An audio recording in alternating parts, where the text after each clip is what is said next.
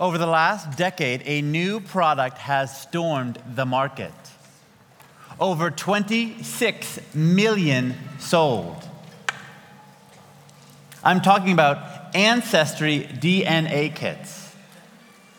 You know those kits where you take a swab the inside of your cheek, put it in a vial and send it off to some lab somewhere. And a few weeks later, you get a packet and it tells you a whole bunch of things about you.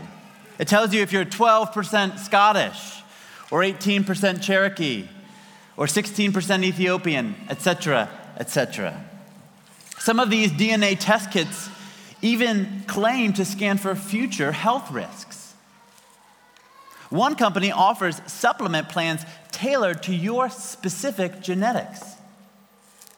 Another company analyzes your DNA and taste preferences to suggest wines perfectly paired for you. You see, what makes these strange little saliva kits so popular? Spencer Wells, a geneticist and arguably the man who founded the DNA test kit industry, says this. He says that your DNA is kind of like an incredible, illuminated manuscript that you are unable to read. He says, you know that it holds all of the secrets about who you are, where you came from, and where you might be going. But you can't read it. We are helping you to read it so that you understand what it means. You see, the DNA test kit industry has tapped into one of our most fundamental longings, to know at a deep level who we are. And they promise, these DNA kits, to help us understand who we are. And if we truly understand who we are, these kits suggest, then we will change how we live. If we truly understand who we are, we will change how we live. What I want to suggest to you, in a similar way, Peter is going to show us that understanding who we are as Christians fundamentally and totally changes how we live. Peter's going to show us that the secret to finding our identity does not come from an expensive DNA kit, but it comes from listening to what God has said about who you are. Christians live differently because they understand their God-given identity. That is the central premise of the text we are about to read. As we've been talking all week, we've seen over and over again that the original readers of this text, first century Christians, were people who struggled with their identity. They were scattered throughout the Roman Empire. They were a religious minority surrounded by a majority culture that didn't think much of them or their religion. And they were tempted to conform to the culture around them. Similarly, today, Christians need to embrace their God-given identity instead of conforming to the identity that the culture wants to give us, instead of finding our identity in the same ways the culture does. And as we understand our God-given identity, we are motivated, empowered, enabled to live differently. That's the central premise we're going to see as we look together at 1 Peter chapter 2. Follow along with me in your packet as I read it, page 14.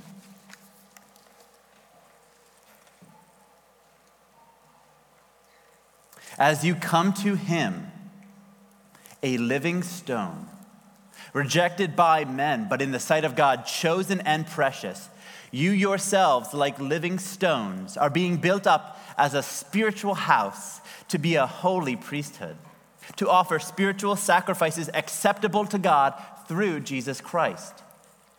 For it stands in Scripture, behold, I am laying in Zion a stone, a cornerstone, chosen and precious. Whoever believes in him will not be put to shame. So the honor is for you who believe, but for those who do not believe, the stone that the builders rejected has become the cornerstone, and a stone of stumbling and a rock of offense. They stumble because they disobey the word, as they were destined to do. But you are a chosen race, a royal priesthood, a holy nation, a people for his own possession, that you may proclaim the excellencies of him who called you out of darkness into his marvelous light. Once you were not a people, but now you are God's people. Once you had not received mercy, but now you have received mercy. Beloved, I urge you as sojourners and exiles to abstain from the passions of the flesh, which wage war against your soul. Keep your conduct among the Gentiles honorable, so that when they speak against you as evildoers, they may see your good deeds and glorify God on the day of visitation. Would you pray with me? God, we pray that as we consider your word this morning, that grace and peace would be multiplied to us. As we consider even over the last few days how our trials and sufferings and difficulties are varied and numerous, help us to remember that in spite of those trials, eternity is far longer than the temporary things we suffer in this world. Help us, God, to set our mind this morning in these few moments on imperishable, eternal, everlasting things.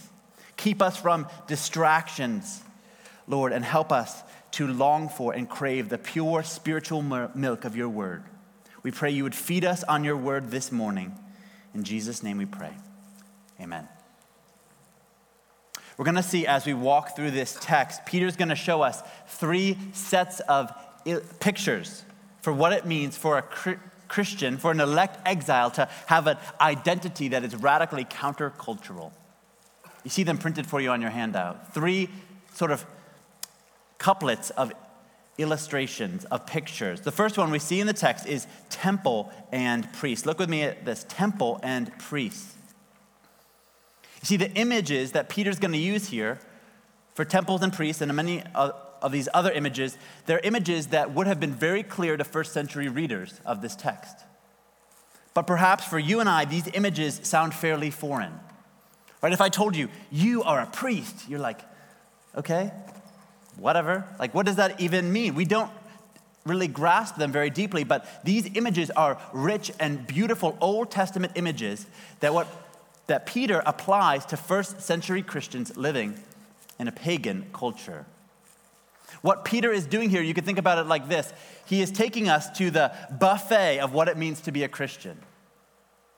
He's giving us a guided tour along the buffet of all these delicious delicacies, these amazing things of what it means to be a Christian.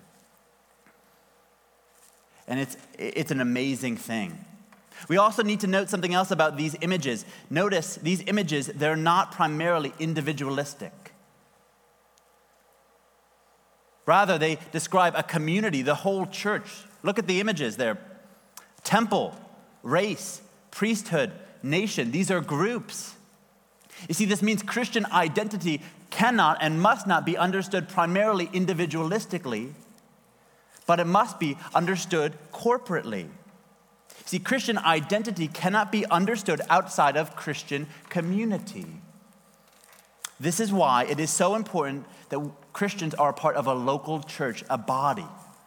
We're part of a community of God. We don't inhabit Christian identity on our own, but we do it together. We do it together, and the first thing we see as we understand Christian identity together, we see that Christians are a temple, or they're part of a temple. Did you notice in the passage we just read all the references to stones? Look with me at the text. Cornerstone, stone, rock. 8 different times in this passage there are references to stones. Why all the references to sedimentary rocks? Well, verse 5 clues you in on what Peter is doing here. He says this, you yourselves, like living stones, are being built up as a spiritual house. You see, the reference to stone helps us understand the bigger picture of what God is doing here. God is building a spiritual house or a temple. You see, in the Old Testament, the temple was the center of worship. It was the place that God uniquely and specially dwelt among his people.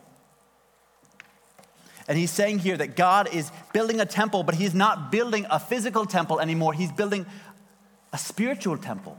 He's not building a temple through stones, through physical rocks, but he's building a temple through people.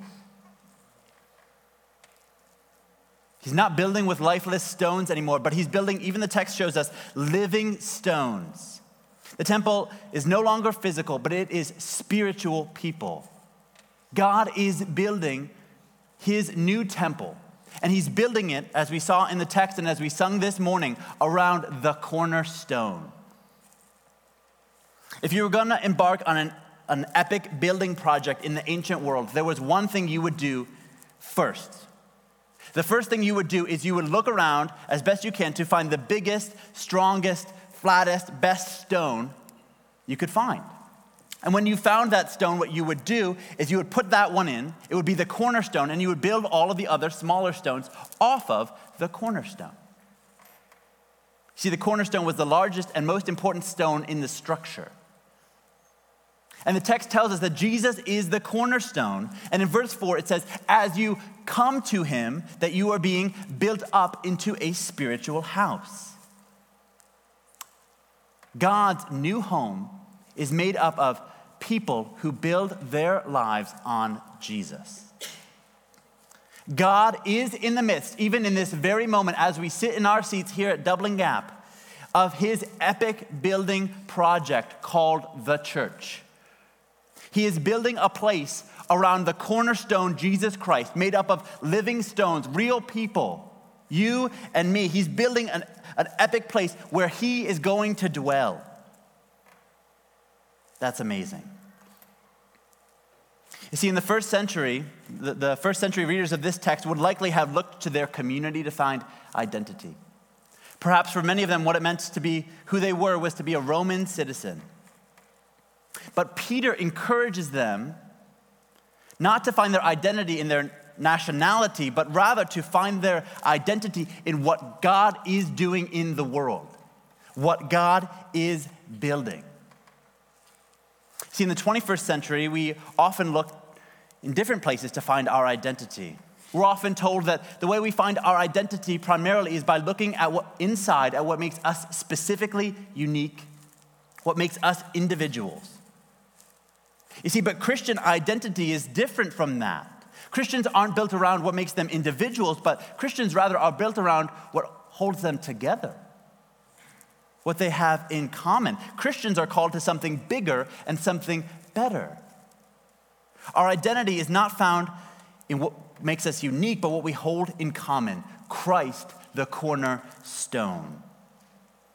Christians are being built by God into a place where God himself will dwell. Christian, do you realize at this moment you are part of what God is doing, God's epic, world-changing plan? The temple he is building, you get to be a part of that. How amazing is that? Christians, you are being built up by God.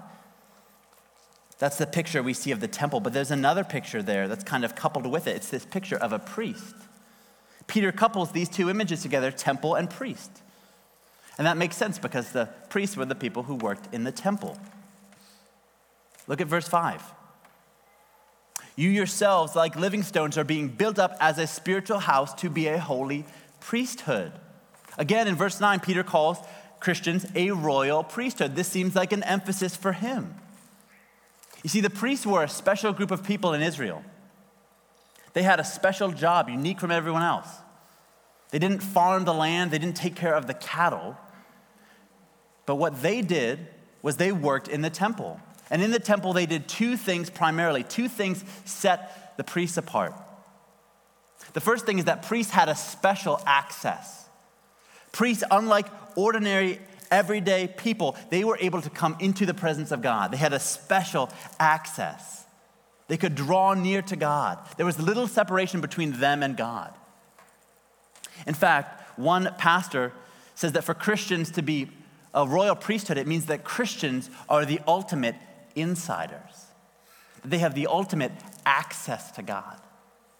See, to be a priest means that we have access to God, but it means more than that. You see, once the priests came into the presence of God, they had a job to do. See, they would offer sacrifices, animals, grain, oil, all kinds of different things. before the presence of God. And the text reminds us of that. The priests had a job. Look at it, verse 5. It says to be a holy priesthood, to offer spiritual sacrifices acceptable to God through Jesus Christ. Did you catch that?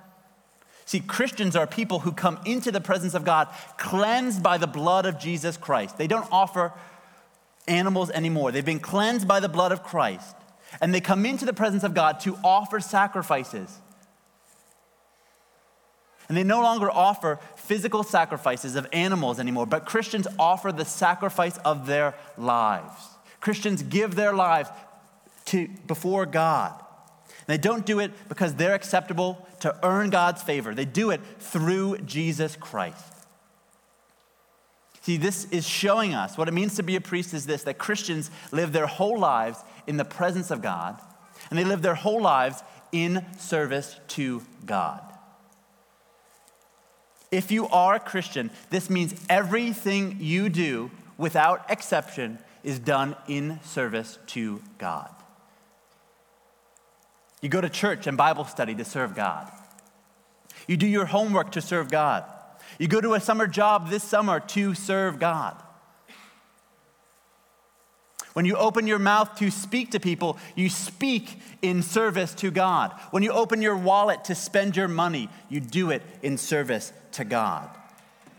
Whatever you do in service to God. When you have free time this week, you think about how I can use it in service to God. No area of your life is off limits. All you do is live in service to God. Your whole life has been specially and uniquely consecrated for this purpose. This means you and I don't live to achieve our dreams. We don't live to accomplish our version of the American dream. But we live our lives to make much of God. Your life is fully, totally, and specially given in service to God. That is the call and the joy of a Christian. We've seen the first two pictures, a temple and a priest. Now in the second section, Peter shows us a chosen race and a holy nation. Look with me down at the text in verses 9 and 10. I want you to notice the most repeated words there. Circle them if you have a pen in front of you. You are, verse 9. You may, verse 9. You were, verse 10. You are, again. 7 times in 2 verses, the word you is repeated. Peter is laying on heavy here what it means for Christians to be who God has called them to be. These 2 short verses pack quite a punch. He's showing Christians who they are. And the first thing he shows them is that they are a chosen race. They are a people chosen by God. See, the term in the text here for race, it does not primarily refer to ethnicity, but rather the word refers to countrymen or family. You see, the Israelite people were a family of people that God chose from among all of the nations. And we see, as we study the Old Testament, that God had a specific rationale for choosing his people. I printed one text that shows us this in Deuteronomy chapter 7 on your handout. Follow along with me as I read Deuteronomy chapter 7. Look at God's rationale for choosing his people.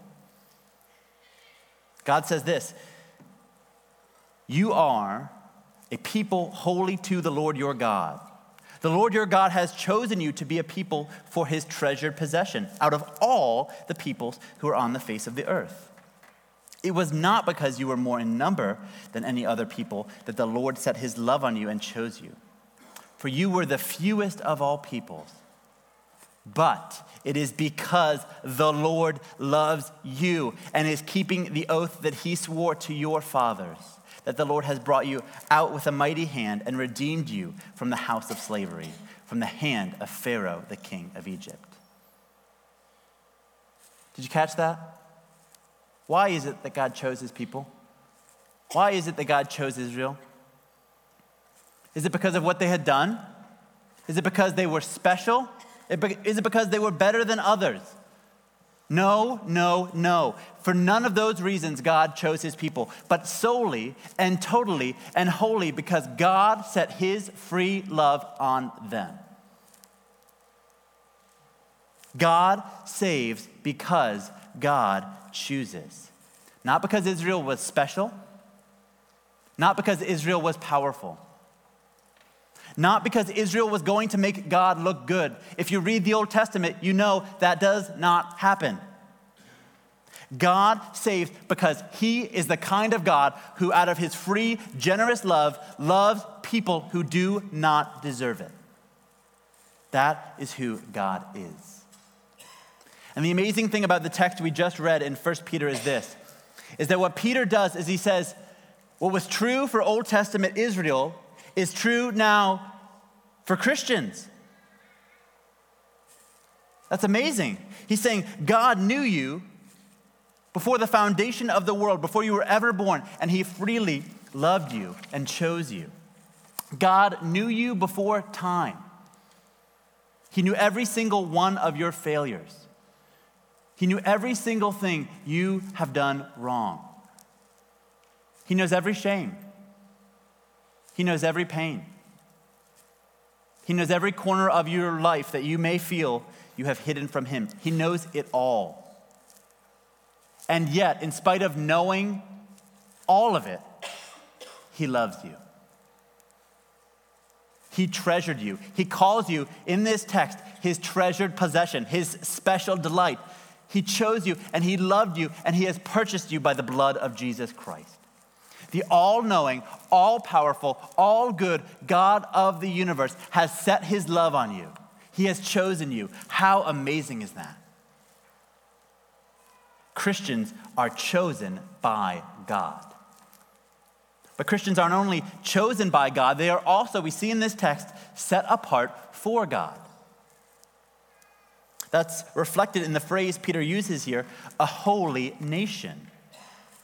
The word holy means to be set apart for special use. Christians are people God has set apart.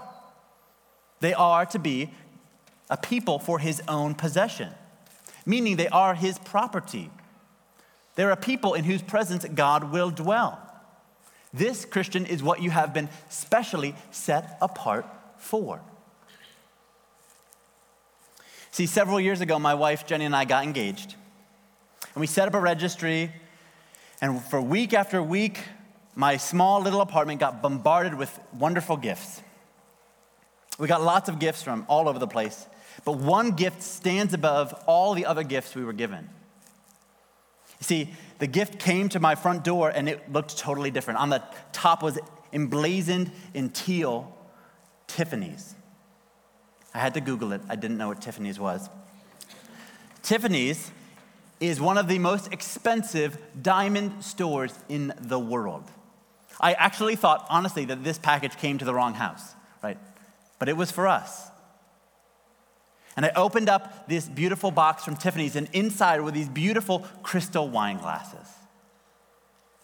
Even today, we still have them. They're one of the most precious possessions in our home. They sit in our dining room behind this glass cabinet.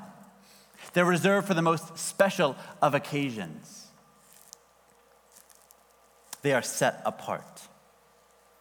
Imagine with me for a moment if I one morning took out those special glasses and set them before my 3-year-old daughters for their morning milk. That wouldn't go so well, would it? It would be a disaster. See, those glasses that are set apart for something special would be smashed and destroyed very quickly. That would be sad. How about this, though? How much more disastrous would it be for Christians who have been set apart by God, who have been made special by him, to throw their lives away, living in the common, ordinary ways the rest of the world lives? It is a tragedy for people who have been set apart by the God of the universe, chosen and beloved by God, called to a special, holy, different life, to live the way the rest of the world lives. That is a tragedy far greater than broken wine glasses. You are set apart for a higher, purer calling, Christians. So live like it. You are precious to God. You've been set apart by God, but you've also been called to proclaim the excellencies of God. Notice in the text that there is a purpose behind all these things. Look with me at verse 9. You are a chosen race, a chosen race, a royal priesthood, a holy nation, a people for his own possession, that you may proclaim the excellencies of him who called you out of darkness into his marvelous light. See, there's a purpose statement there, reflected in the word that you may proclaim. See, the purpose behind this identity is proclamation. You have been saved that you might proclaim. Salvation leads to proclamation. Christian, you were once in darkness. You were in the darkness of your sin, separated from God. And you were separated from God's people. You were not a people. You were lonely and isolated. But God, in his grace, has made you a people. He has brought you out of darkness into light solely by his mercy and by the blood of Jesus Christ. And because you have been brought out of darkness into light, you are called to tell others, to tell the world of what he has done, to proclaim. He has saved you by his work alone, that you might proclaim his greatness to the world. See, in his important book, Evangelism as Exiles, Elliot Clark has a helpful comment on this. He says this, that when we talk about evangelism, when Christians talk about how they talk about Jesus, sharing their faith, they often say things like sharing their faith. In fact, that's a phrase I've used a lot. I'm going to share my faith. I need to share my faith more, right? We often say things like that. And Elliot Clark notes that when we talk about evangelism as sharing our faith, it can have an inappropriate and negative connotation, an unhelpful one. You see, when you share with someone else, you assume that the person who you're sharing with wants what you have to offer, right? You don't share with people broccoli, okay? Because no one wants that, right? You share with people ice cream, dessert, sheets, whatever good things you have. Sharing has a connotation that people want what you have. See, here's the problem. For you, and I'm sure for me, when I've thought about sharing my faith, see, I'm even saying it now. When I've talked about evangelism and outreach, I've often thought, I need to get people kind of in the right frame of mind. I need the perfect moment and the perfect words. And then I can share my faith with people who will be ready to hear it. You see, the text doesn't call us to share our faith, does it? It calls us to proclaim. Brothers and sisters, we're not charged to share our faith, waiting for a receptive audience, ready and eager to hear us, but we are charged to proclaim, to go out, to declare what God has done, whether they are asking for it or not, whether they are ready for it or not. This does not mean we're rude or arrogant or self-righteous. It means none of those things. But it does mean that we are not passive. We don't wait for the captive audience or for a perfect moment, but we proactively find ways to proclaim Jesus Christ to a world that needs to hear it, whether they recognize that or not. We are saved to proclaim the excellencies of God. Let's take a moment and consider how this applies to the world you and I live in today. Not far from my house, there's a giant billboard for Kutztown University. Okay. And this billboard is trying to get people to come to Kutztown, and it says this: Kutztown, major in discovering yourself. Major in discovering yourself. That is the sentiment of the day, isn't it? Your identity is what you discover inside yourself. See, what we've seen from this passage is that Christians don't find their identity by discovering it inside themselves. Your identity is not something you need to discover by some kind of internal journey. But your identity, Christian, has been given to you by God. That is who you are. This means you're not your major. This means you're not your GPA. This means you're not what people think of you online. This means you're not your gender. This means you're not your sexuality.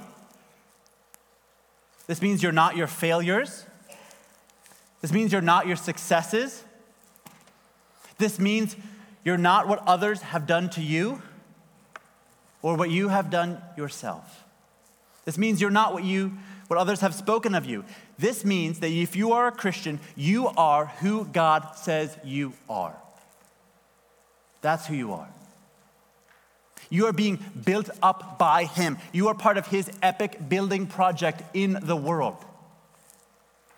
You are called to serve him. You have been set apart for a special work by him, that you might proclaim him.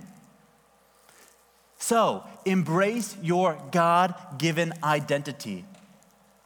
Do not return to living the way the rest of the world lives, but embrace the radically countercultural God-given identity that you have. Be who God has made you to be. We've seen so far two amazing pictures of what it means to be a Christian. And in this final picture, Peter sort of transitions. And he starts to answer the question that Mark posed on Sunday night. How can I be a witness? How can I have this amazing identity, but live in a world that doesn't really seem to want it? We see that kind of unfolded in this last section where Peter unpacks what it means for Christians to be sojourners and exiles. Follow along with me as I read verse 11 and 12. Beloved, I urge you, as sojourners and exiles, to abstain from the passions of the flesh, which wage war against your soul. Keep your conduct among the Gentiles honorable, so that when they speak against you as evildoers, they may see your good deeds and glorify God on the day of visitation. Notice the images have changed here, right? Sojourner and exile is very different from a priest and a holy nation. Mark defined an exile on Sunday night as someone who has been banished or has fled from their home or native land. Peter is saying here that it is normal for Christians to feel like they do not fit in the culture around them, like they are fish out of water, like they are strangers in a strange land. We see in this text that the images have changed, but not only have the images changed, but notice the mood of the verbs has also changed. We saw in verse 9 and 10 that Peter is telling them over and over again of who God has made them to be. He's using indicatives.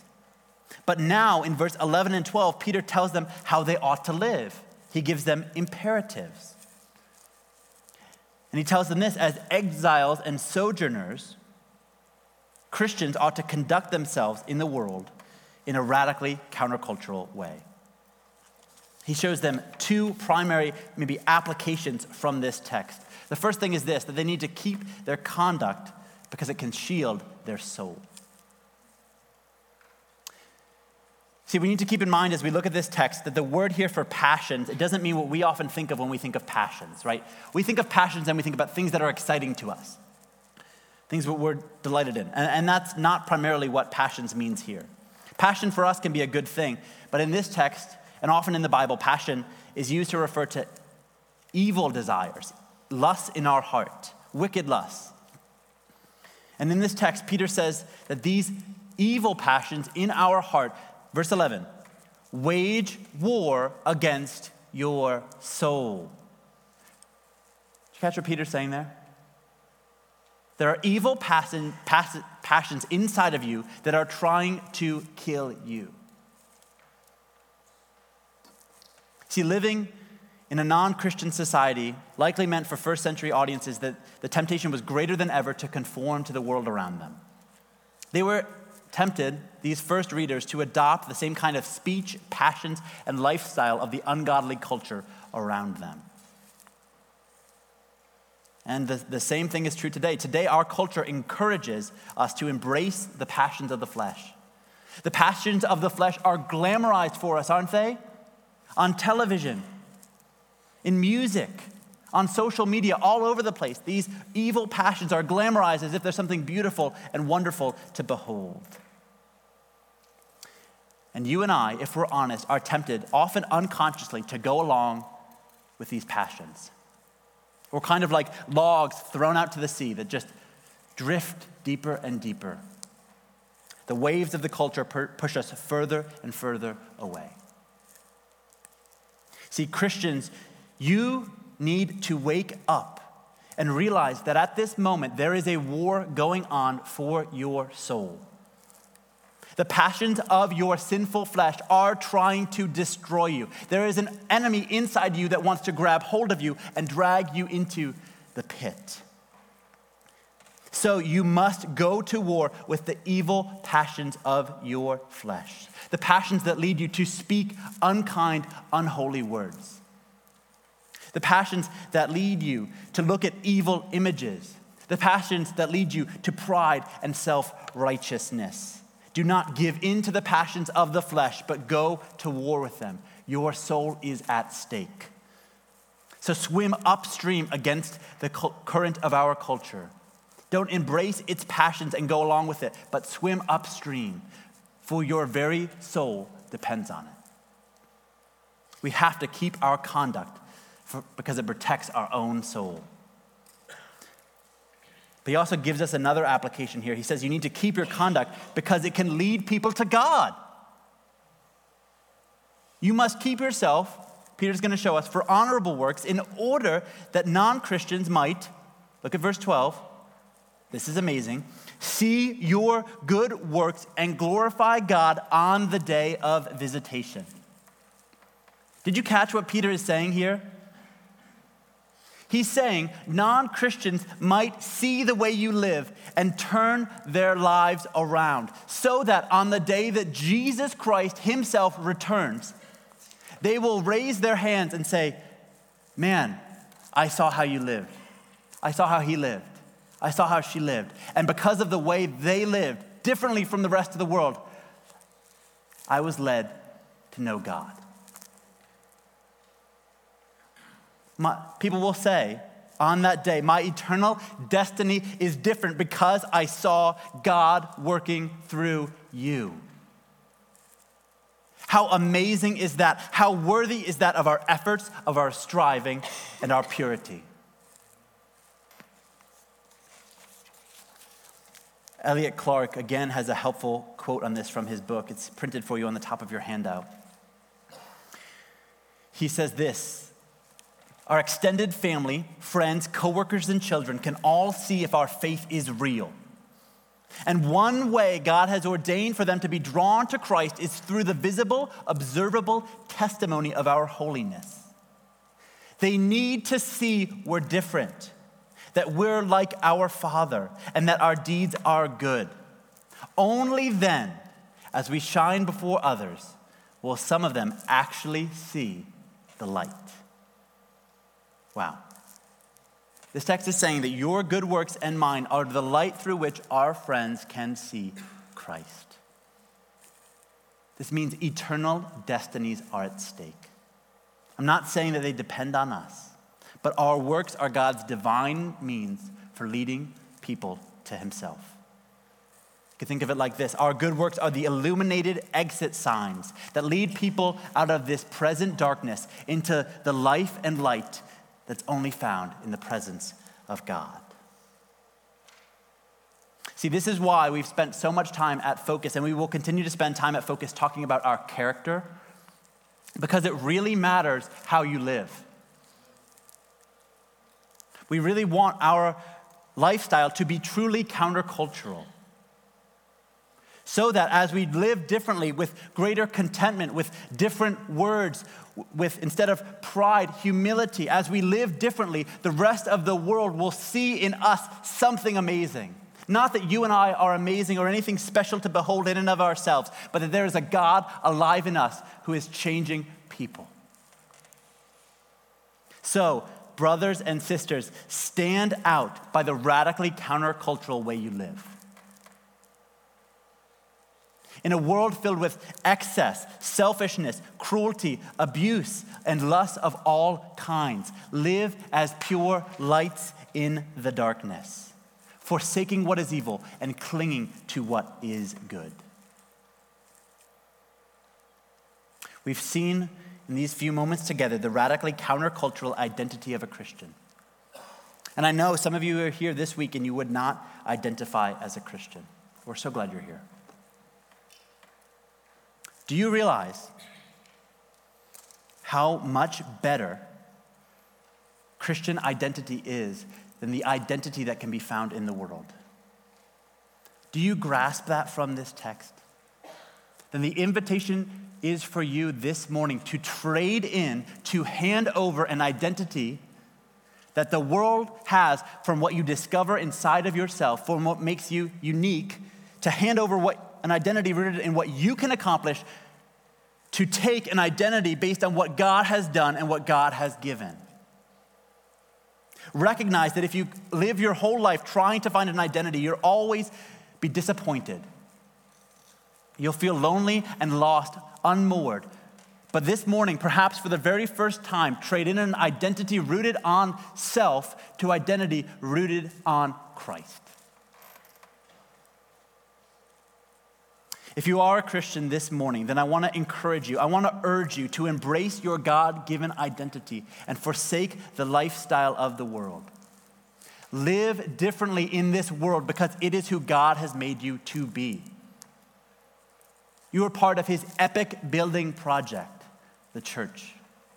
You have been given a specific job as priests to live in service to him.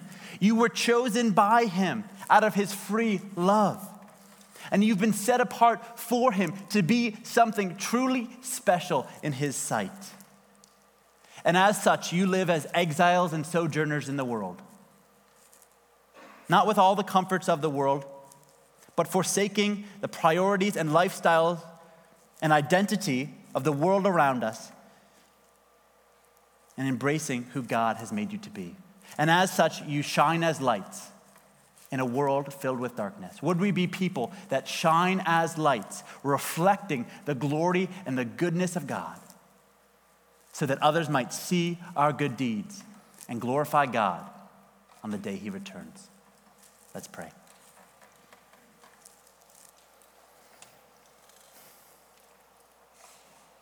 God, we thank you. We thank you that you have called us out of darkness into your marvelous light. We pray this morning that you would help us to live in light of our God-given identities, that Christians would more deeply and more fully embrace who you have made us to be. God, so often we live short of these identities. Would you help us to live as set-apart, chosen people, proclaiming your excellencies to the world around us? And I pray for those this morning who have not yet traded in their identity. God, I pray that they would.